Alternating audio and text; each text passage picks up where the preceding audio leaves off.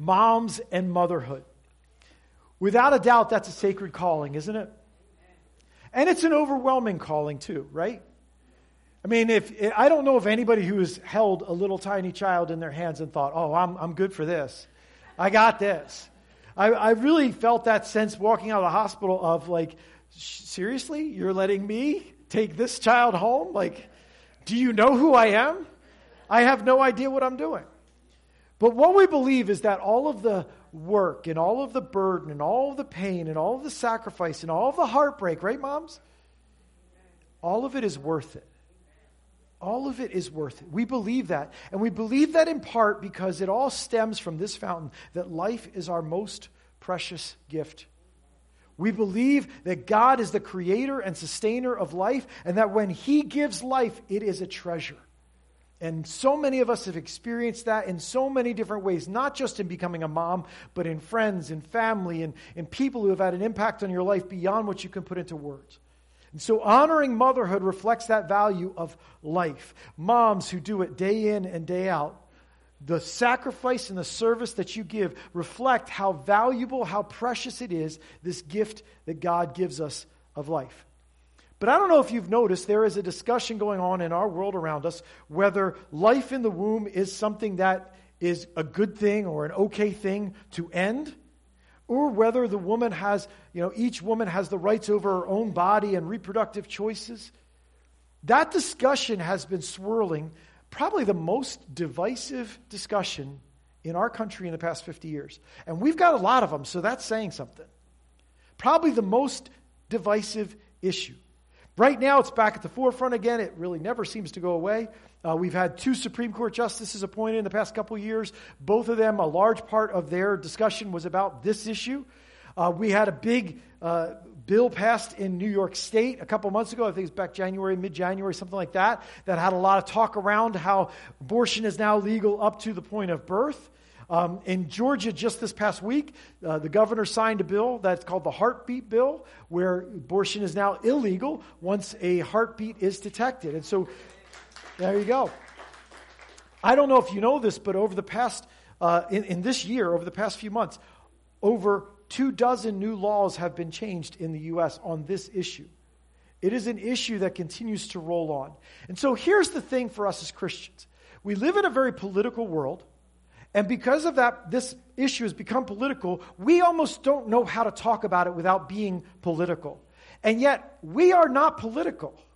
I don't know if you know this, but we are not a political organization. I was thinking about this morning. The Dark Ages are largely attributed to the church. And you know when the Dark Ages came? When the church became political. Do you ever think of that? For 1,000 years, the church was in power. Christianity doesn't work in power.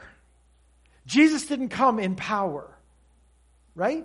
And so we've got to come a different way at this. And I think we are falling prey to getting sucked into the way that the world talks about this. The temptation is for this to become an issue for us to fight over or a cause for us to champion. But I would tell you, I do not believe that changing the laws is the answer to the problem. Changing laws is a good thing, but it will not solve the problem. How do I know that? Because I've given many good laws to my children and it never fixed them. You can never legislate someone into doing the right thing. They may do it, but even Jesus' point in the Sermon on the Mount that we just studied, if your heart still isn't right, it doesn't matter if you've done the right thing, you're still in the wrong place. Our goal is not people who behave well. Our goal is people who are transformed by the love of Jesus Christ, who know that there is a hope for them, that there is a saving power for them, that there is more for them than what this world would offer. And I think sometimes we get sucked into a less instead of the more. We are called to serve and love people. People are our target and our mission. And so this morning, we're privileged to have with us 2 ladies from an organization that we love, Choices of the Heart. And so I'm going to ask them if they would just come on up. Teresa and Jenna are going to come up. We're going to have a little conversation for you guys. And I love the way that they approach this issue. They are so on point with how they approach it. You guys are welcome to dig more into their ministry. And we have some information out here in the hallway. Come grab a seat.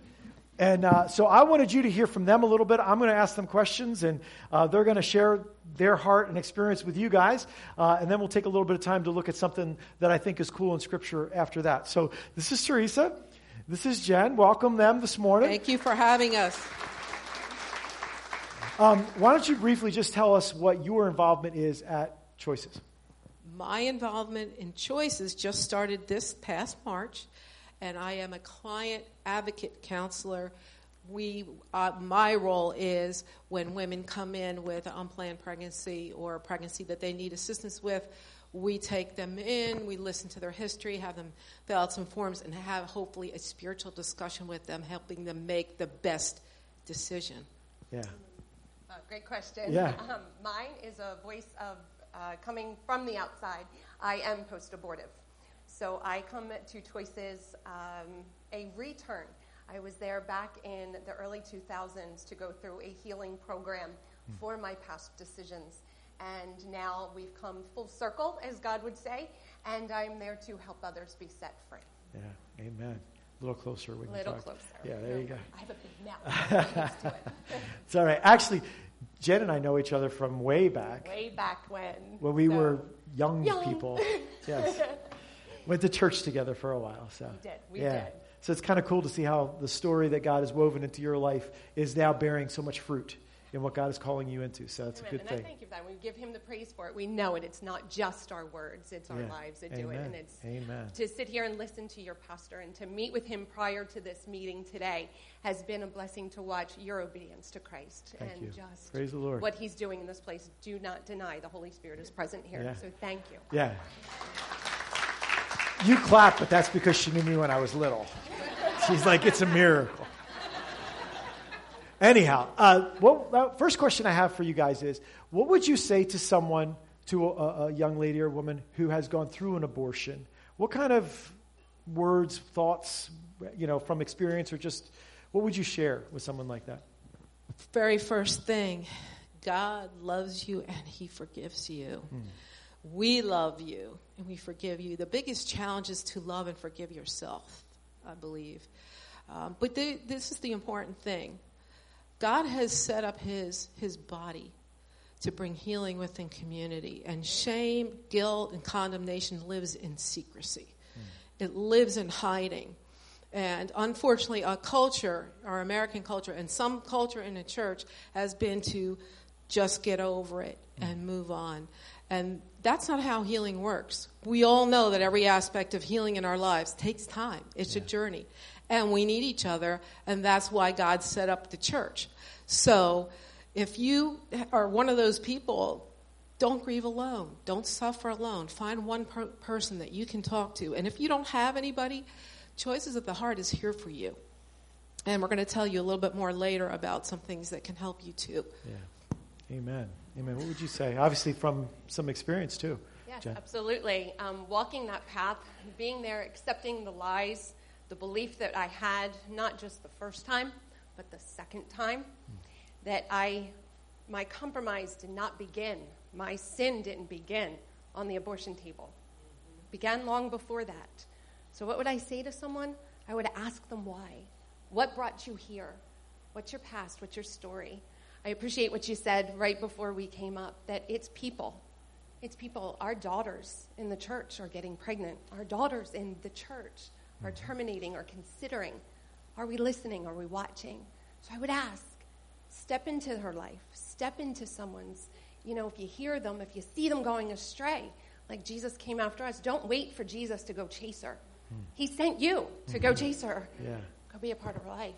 Yeah. I think sometimes we overlook the opportunities we have with folks because we don't know what to say. Absolutely. We're a little intimidated and scared. And so we leave messages out there, that maybe we don't even mean or we don't know how to clear up.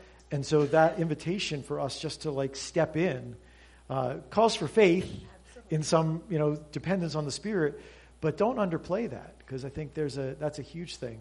It absolutely is. Yeah. It's a long, long way.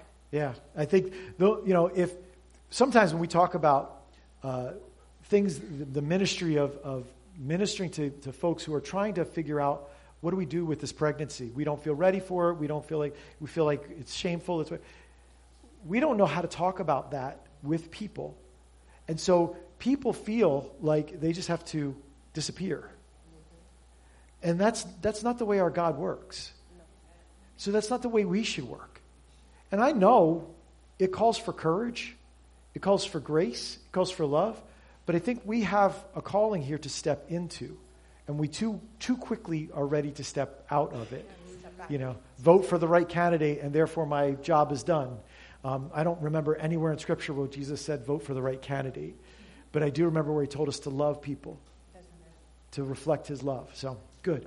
What do you think, Teresa, is the best way to help pregnant women wrestling with the choice of what to do? What are the best avenues and the kind of the best approaches, the best mindset to help someone who is facing that choice? Because in the end, whether it's legal or not legal, they have a choice given to them by God about what they're going to do. So what is from experience and, your history of passion for this, what is your idea of the best way? There are several things. The first thing you have to realize is when a woman has an unplanned pregnancy, and I had to, you feel pressured. And our culture makes you feel pressured. And we think we have to make a fast decision. And what we're told by the world, this is a decision between a woman and her doctor. It's really first and foremost a decision between a woman and God and her husband and ultimately the church because we're accountable. But making a fast decision is not always the best decision. And this is a decision that you're going to have to live with for the rest of your life. So our mission at Choices is to obviously protect the unborn, but also to empower people to make healthy choices, best choices. Secondly, you need to know what your options are, and you need to know what support is out there. Most people don't. Most people think they only have one or two options. There are many options. Besides the fact, I have to abort or have the baby. That's it. There's adoption. There's family living situations. You can have as much involvement or as little involvement as you want in raising your child and being in your child's life if you can't financially afford it. But the pregnancy centers like Choices are there to come alongside you and help you make the best choice. And sometimes that's just sitting down and having a conversation with somebody about what else is out there and obviously praying about it. Mm-hmm. So. Yeah, I think rush is one of the things that the enemy loves to do with all of us, not just on this issue, but on any issue. The time is running out. You got to get it done quick. And I don't know that I've made many good decisions when I felt like I had to make it before I was ready to make it. So having that conversation, exposing opportunities and resources.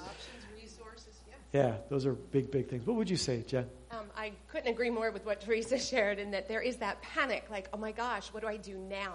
But that we also be proactive, that we don't wait until someone is pregnant. We don't wait just to do, and I never dismiss what pro-rallies are and our political stance in here, but to just go.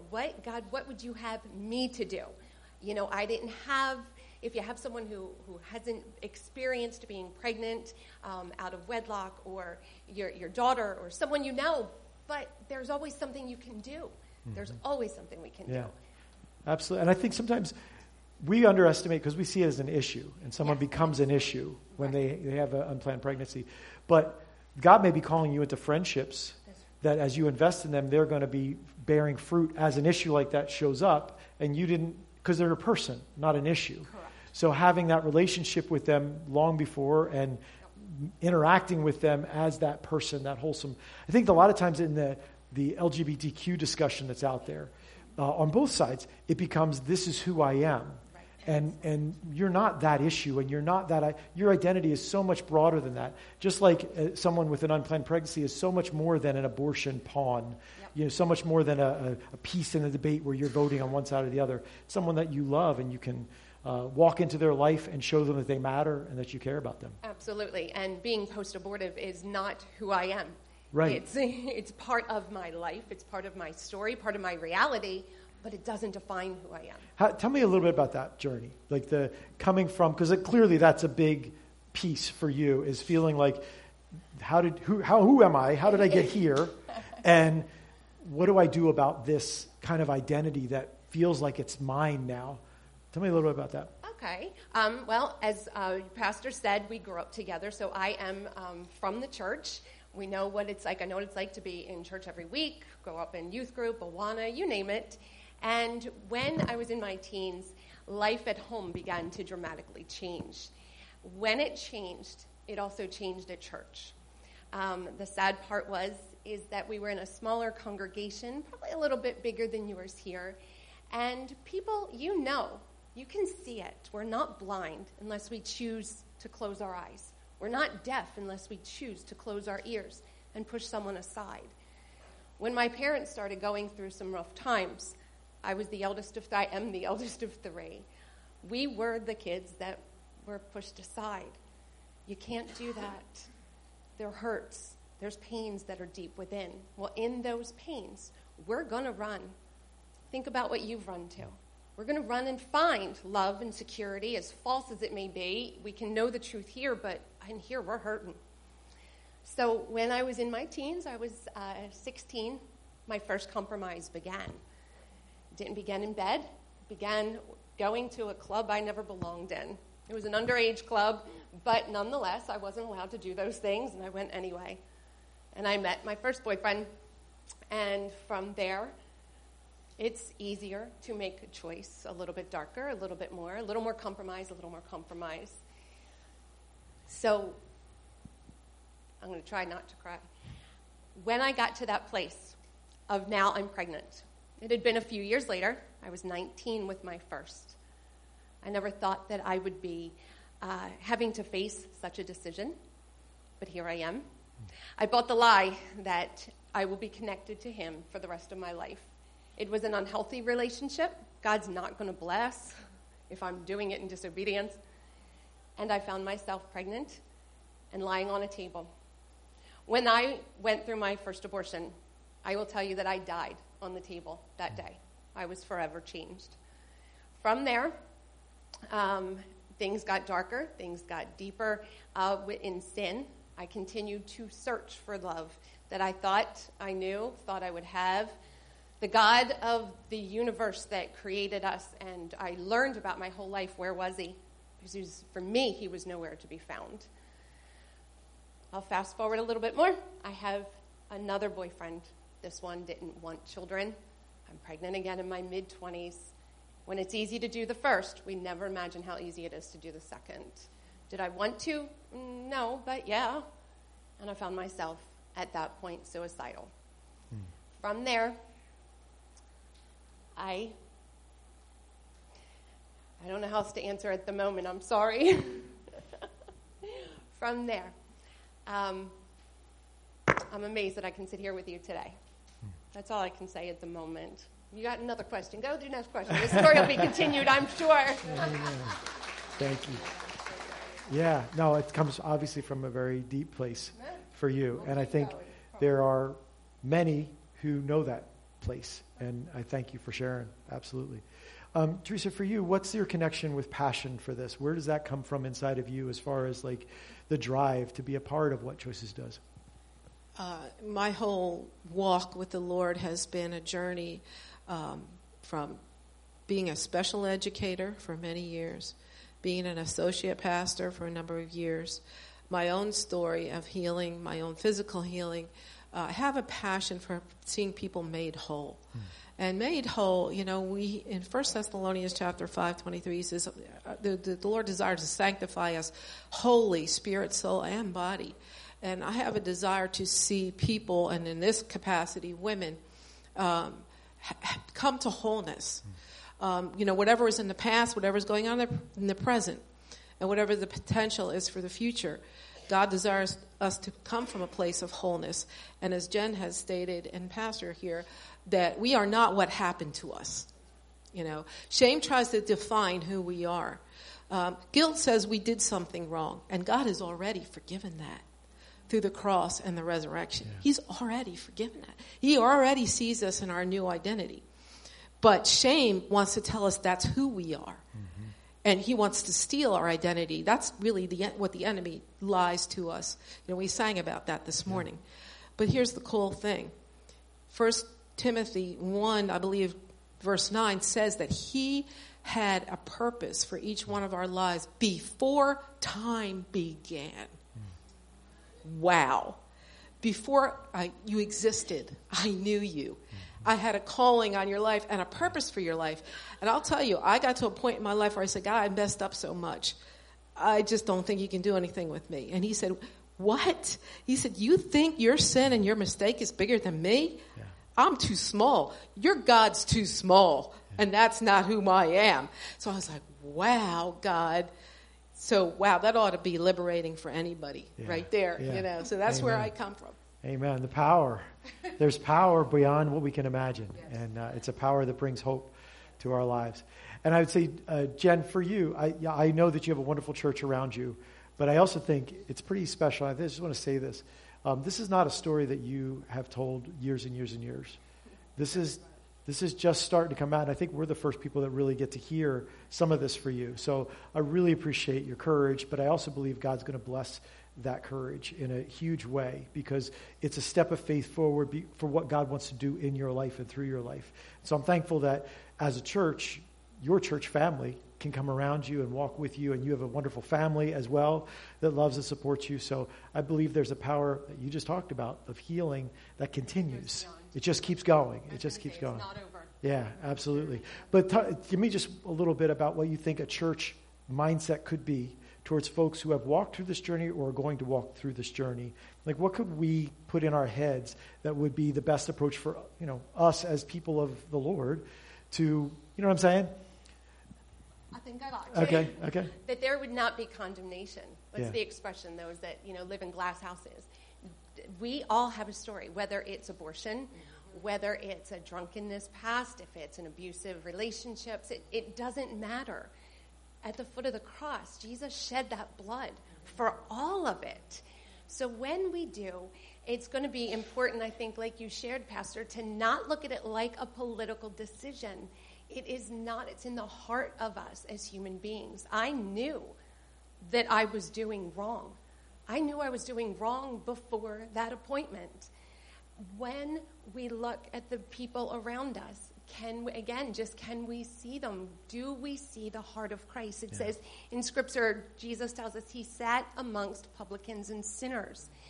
We have to see people for who they are and to understand that my story is not worse than, my story is not greater than. It's just my story. And am I worthy of his love? Well, then I should be worthy of his people to love me enough, and that I can love them in return. Amen. And to listen. Amen. Thank you, Jen. Amen. You have a couple of opportunities you wanted to share before we're done. I do. I know that in a congregation like this, and anywhere really, in a community, there are people that are hurting. That, post-abortion syndrome it's real.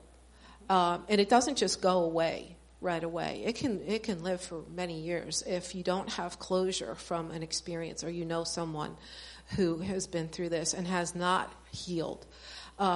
Choices I'm in the process of relaunching a curriculum from Heartbeat International. It's called HEARTS, and it stands for Healing from the Effects of Abortion-Related Trauma. We all have trauma in our lives, and this is one big one. If you yourself feel that you need to process and go through this journey and find closure so that you can go on and help others, or if you know someone that needs to take this course, it is a healing program. It's 7 sessions. We're going to try to launch this in June, if not maybe July. We don't have a start date yet. But right now, just preparing the materials for it. It will meet on Friday mornings at Choices of the Heart.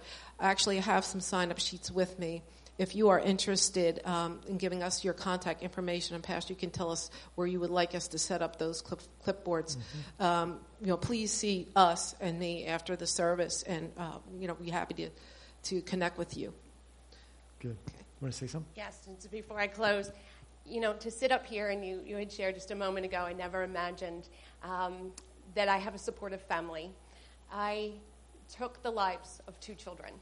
And in that, I never, ever imagined, I never believed that God would forgive someone like me. Today, I sit before you, a mother of 5 living children. 3 of them will be here today at second service. 2 of them are 11 and 12.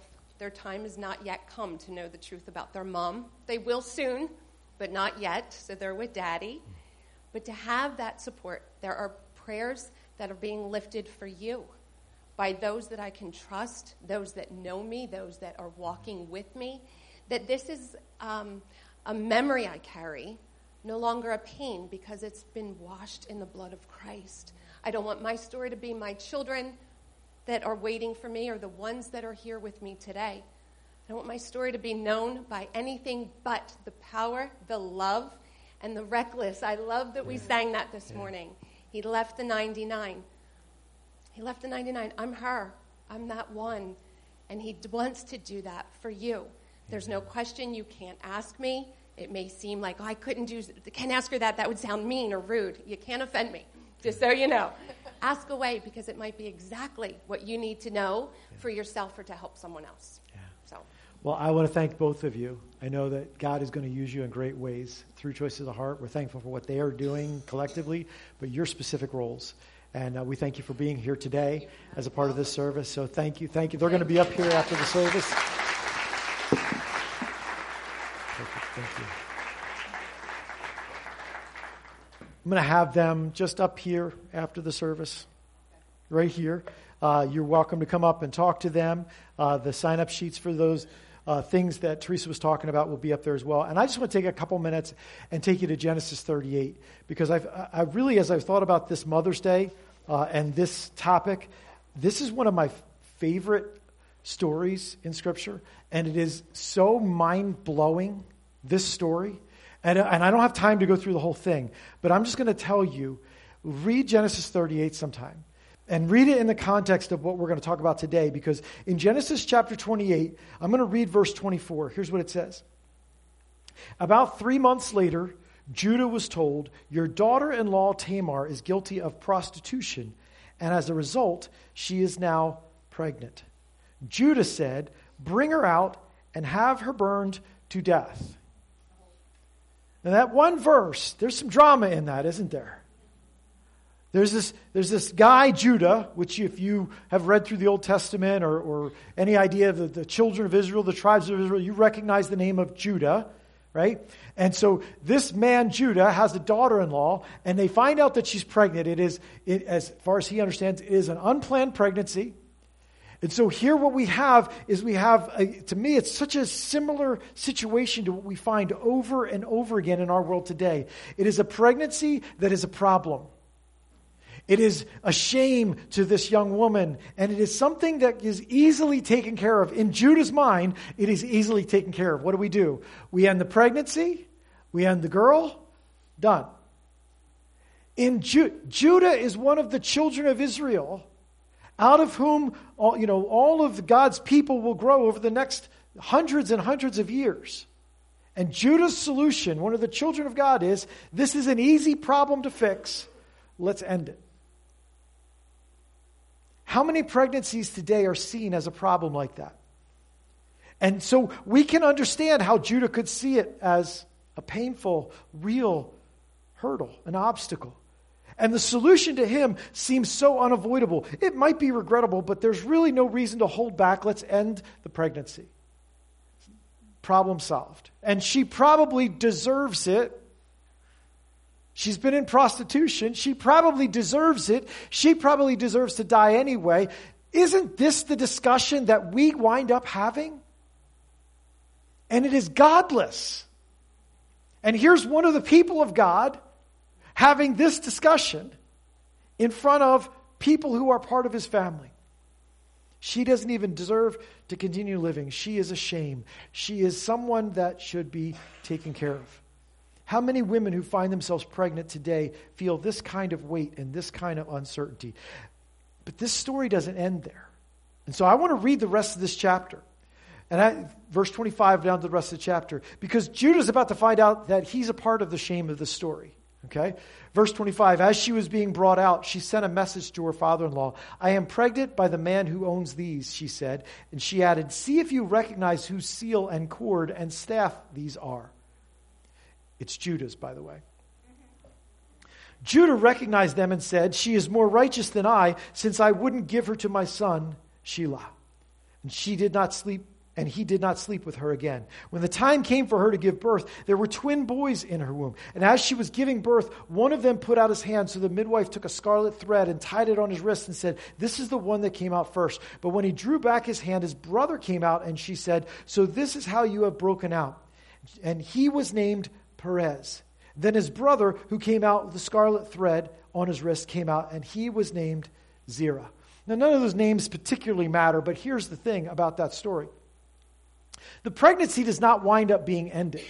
And it doesn't wind up being ended because, as shameful as the story was to start, when Judah found out the rest of it, he realized that he was a part of the whole mess.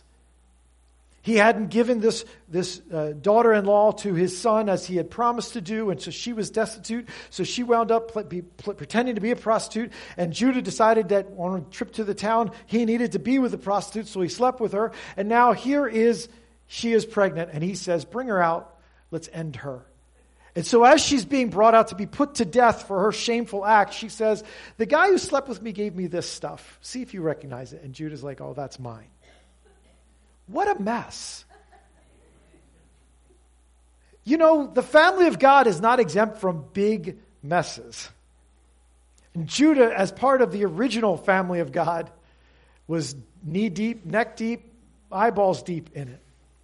But how many stories of shame and burden end right there?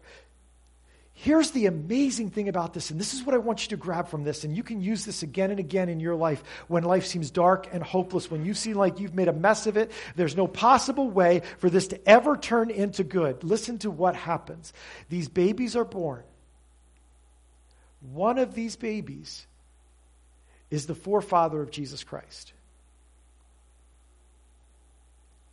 Because that pregnancy was not ended, down through that line comes David. And down through that line, from this act, down through that line comes the Savior of all mankind. That's the God we serve. A God who can take a mess like that and turn it into the redemption of all mankind. That's how good He is. That's how powerful He is. That's how much hope there is for you in the dark. If you think that you have made too much of a mess of your life for God to do anything good, I would say just remember Tamar and her pregnancy. Just remember this unplanned pregnancy, this pregnancy that seemed like it would just be easier if we just got rid of it, if it were just over. God can do so much more than you could possibly imagine. So if you're facing a really hard choice, everything you see can tell you that the only solution is something that is no solution at all. Sometimes your choices and the results of your choices tell you that you are going to be a burden, that you are going to be a shame, that you can't ever recover. But I am here to tell you from the Word of God and from this unimaginably dark story that if you go to Luke 1 and you go to Matthew 1 and you read the genealogy of Jesus Christ, you will find this story reflected as the New Testament opens.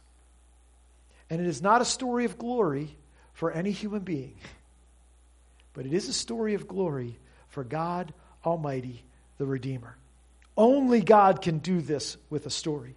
So, church, I'm saying to you, there are all kinds of situations where we can make a judgment without knowing the facts. Judah opened his big mouth before he knew he was the problem. I'm saying, church, we need to kind of take a step back and regrip and reground ourselves again, especially on this issue as it becomes politicized and it becomes about fighting for laws and about, abortion is murder and all this stuff. And I don't know that anything we have to evaluate, is that true? Is that not true? What we have to evaluate is this. Is that helpful? Is that Jesus? Is that the hope that we should be reflecting to this world? Or is that something else? Is that human strength and human opinion and the will to impose to make sure other people do what we think is right, what we maybe even know is right? I'm not saying that we can't vote for things that we think are good, but I'm saying don't ever be deceived into believing that you can go into a voting booth and vote for a law or vote people in, and you have done your responsibility on this issue, because your responsibility on this issue has almost nothing to do with that. It has to do with loving people like Jesus loves them. It has to do with sharing hope like Jesus shares hope. And it has to do with you in the dark moments of your life living like there is hope, even when it feels like there couldn't possibly be hope. A faith that is deep enough and strong enough to say, I don't ever have to just say, oh, well, nothing I can do about that.